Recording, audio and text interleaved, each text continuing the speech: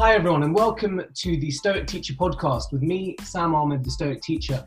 If it's your first time here, I'm a philosophy and theology graduate from the University of Cambridge, and I now have the pleasure of teaching philosophy and religious studies in South London. Now today I have the absolute pleasure of being joined by Donald Robertson, and I hope, Donald, you won't mind if I introduce you as the man who has changed my life more than any other man that's living. And I'll explain a little bit, I'll qualify that in a moment, but Donald, thank you so much for joining. It's a pleasure to be here. I actually discovered your book in 2017, Stoicism and Happiness. I'd gone from being a very poor child, a number of traumatic events in my childhood, never really having faced them, to somehow getting to Cambridge University from free school meals. And then, I graduated from there and fallen into this rat race of competing with people almost. Into this mindset that you fall into where you're thinking about, you start measuring success by external indicators. And I actually got to 23 stone. I was morbidly obese in 2017. I started to look into CBT, just like a self-CBT course. And in the intro, it said the Stoics. And cool. I remembered my professor at Cambridge, he in an ethics course, he mentioned the Stoics just once when referring to St. Augustine having responded to the death of his mother by showing no emotion whatsoever. So in my mind, the small s Stoic is the kind of ideal I had. So then I was really interested when I listened to the Good Fortune podcast by Matt Van Natter, and he said that your book, Stoicism and Happiness, was his recommendation, and I read it and it changed my life. I lost 100 pounds of weight in 6 months. And I'd had yo-yoing before, but the philosophy of life that your book provided me with has literally inspired me to do what I'm doing now. So thank you. Well, that's great. It's quite an inspiring story. And it's good to hear that people, are engaging with Stoicism. I discovered Stoicism, I think it was about 25 years ago, or nearly 25 years ago now. And you never really know how long you're going to stick with something. Before that, I'd been pretty fickle. I'd been into Buddhism and into Gnostic Christianity and stuff. And then I discovered Stoicism, and 25 years later, I'm still into Stoicism. It hasn't kind of worn off yet. So Stoicism seems to be sticky, as I like to say. Psychologists sometimes say, people that discover Stoicism often stay with it permanently, which is actually very interesting. Because CBT techniques, they don't tend to. They use the technique, learn them, and then often we find that they stop using them a year later or 2 years later. So it's actually incredibly valuable that Stoicism seems to be something that people can identify with. And I was really inspired, actually, after having read The Art of Happiness. When I started reading How to Think Like a Roman Emperor, you had some of your biographical stuff at the beginning in the introduction. And I was really, really inspired by that as well, actually. As a teacher as well, it made me reflect quite a bit upon how Stoicism could help, but that's something we'll get onto a bit later on. But just in terms of, did you discover Stoicism earlier on, or was it when you went to the University of Aberdeen, or was it? I'm only laughing because my publisher made me write that. Really? It wasn't in the initial draft. But I thought, okay, sure, I don't really mind, and then I wrote it. Some biographical stuff. When did I discover Stoicism?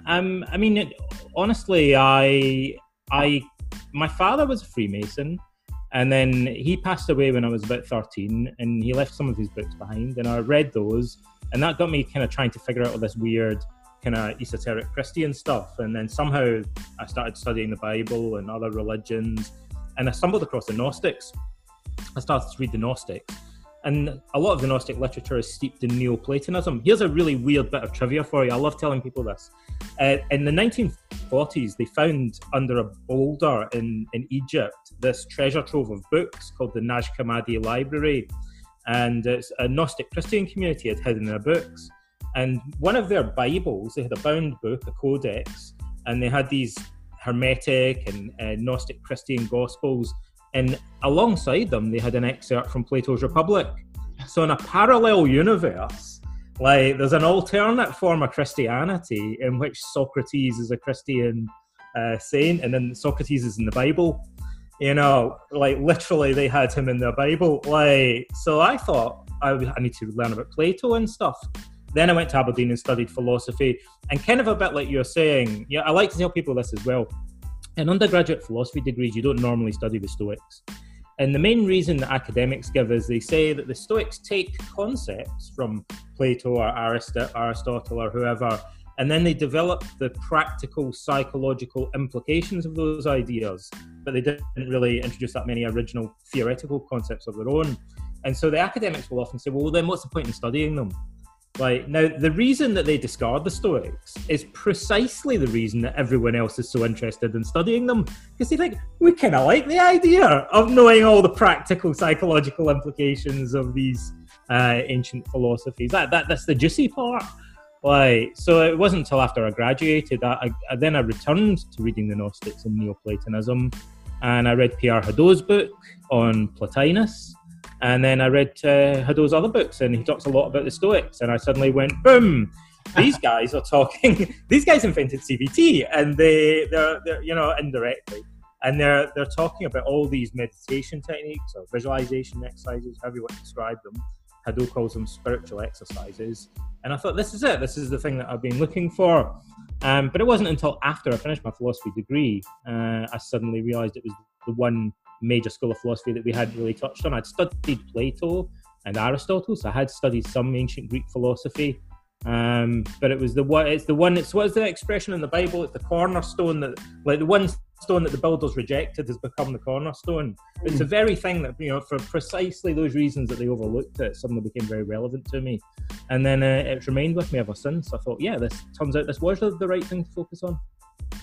So it's so interesting, isn't it? And on Stoicism and CBT and cognitive behavioral therapy, what I try and do a lot on this channel is reach out to those people who wouldn't necessarily have come across Stoicism otherwise. But clearly, in the time that we're in, this is something that's really resonating with people. But the answer sometimes that I get when I talk about a philosophy from 2,000 years ago is the same kind of mindset you get when you talk about, say, Eastern philosophy, the kind of Orientalist view almost of what do they know about, our modern world with its, with our empirical knowledge and our advances. So it's interesting to me that the approach of CBT, which is highly credited and viewed as one of the foremost ways of dealing with depression and anxiety, is actually underpinned by Stoicism. I mean, to the layperson, what would you say? How would you respond to those people that say, well, actually, these philosophers can't be up to date with our modern advances? Well, they're wrong. And the reason that the Stoics are still relevant today is a bit odd in a way, isn't it? Why normally in the sciences there's progress, and then philosophy, you do have this paradox. There is progress in philosophy, but not in the same way, strangely. Now, the central psychological premise of Stoicism is that it's not things that upset us, but our opinions about them. And that is the same, basically, and it's pretty much the same as the central premise of cognitive therapy. It's called the cognitive theory of emotion. And, if you focus on that aspect of Stoicism, those are the bits of Stoicism that are dated, perhaps. But, we don't worship Zeus anymore and stuff. We don't. Most people don't anyway. But so the central psychological premise of Stoicism is it's not events that upset us, but our opinions about them. And that inspired cognitive therapy. And cognitive therapy, we call it the cognitive theory of emotion. So it's the idea our emotions are largely determined by underlying corresponding beliefs. And, so that's why Stoicism and CBT have got a lot in common. And that simple insight, if you focus on that, it's obvious that would still potentially be relevant today. That insight doesn't really age. It's kind of perennial wisdom. It's going to apply whichever era or culture you live in. It's because it's such a fundamental truth. So that's why it hasn't really dated. And then, the big mystery in a way is, given that seems like something that's almost self-evidently true, how is it that psychotherapy for nearly 100 years ignored that largely? And, Freud didn't have this concept. And he was a big deal, and his followers dominated psychotherapy for half a century. And, 2,000 years earlier, the Stoics had been saying, it's basically your beliefs that are making you anxious and stuff, right? Like Freud and his followers are like, nah, it's repressed castration anxiety. It's because you want to sleep with your mum. It's more complicated than that. We need to analyze your dreams and stuff. And then the cognitive therapists came along, like Albert Ellis, and went, maybe they had a point. Maybe it is kind of just your beliefs and stuff largely, and if you change those often, your anxieties will change and your mood will change. And they validated it by research. But the really weird thing is, in a way, it's a self-evident truth that if you think something really bad is going to happen, you're probably going to feel anxious, even if you might be wrong about that. You might be mistaken about it. It almost seems kind of patronizing to explain that to people. But, for half a century, psychotherapists seem to be largely oblivious to this idea, and we're looking in completely the wrong direction. It took us a while to rediscover what seems like a mystery in broad daylight.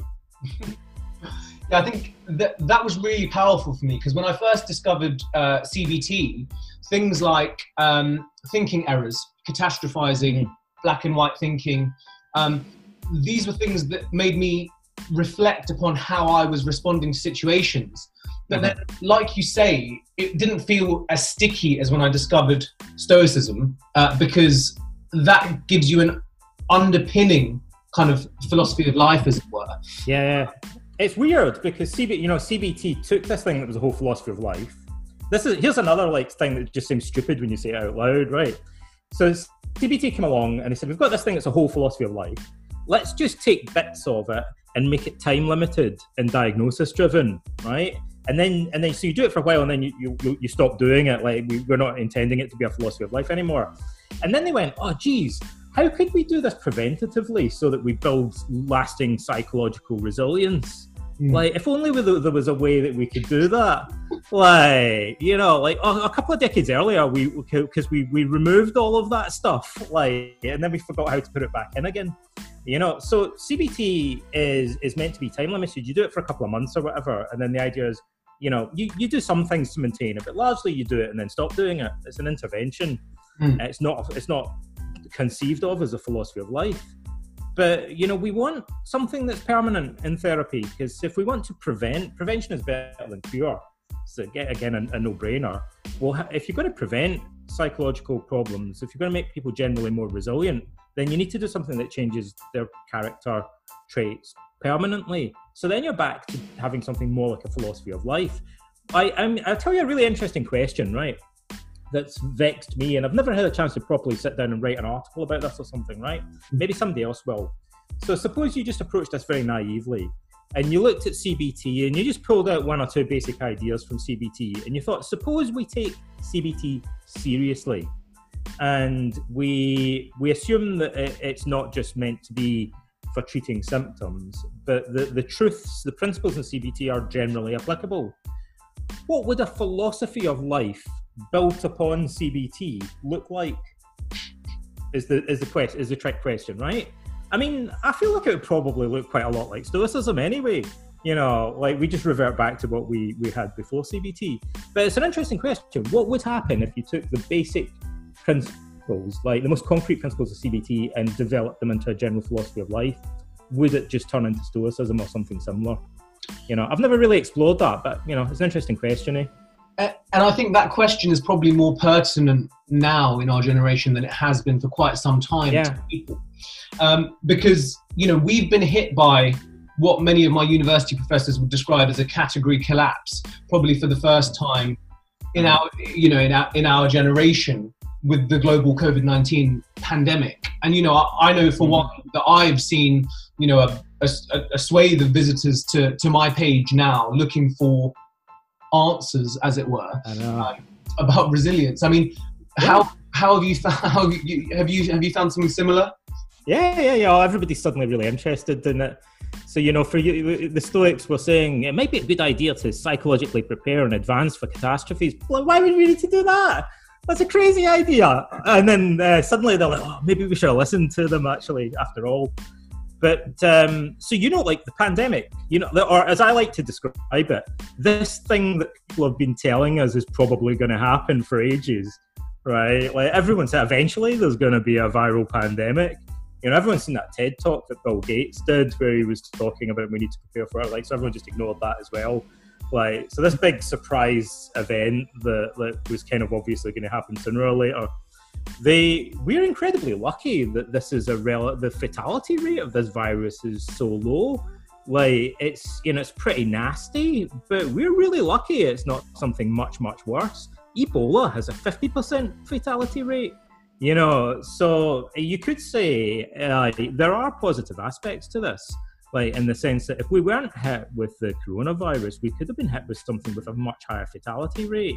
So at least coming out of this, you know, probably we're going to be motivated to be better prepared for future, possibly far more life-threatening pandemics that we're going to have to. There's another shocker, you know. There's probably going to be other ones.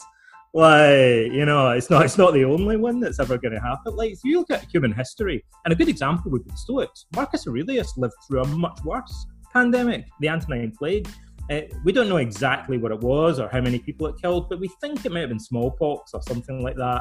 And we think it killed up to about 5 million people throughout the known world. It was pretty serious, much more severe than the pandemic we're facing at the moment. And throughout history, we've had these things like Spanish flu, for example.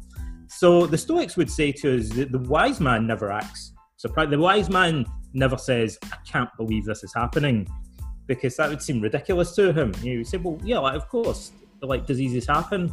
It's part of life. And the Stoics tell us, particularly Seneca, every day to imagine, you know, you could get hit by a bus tomorrow.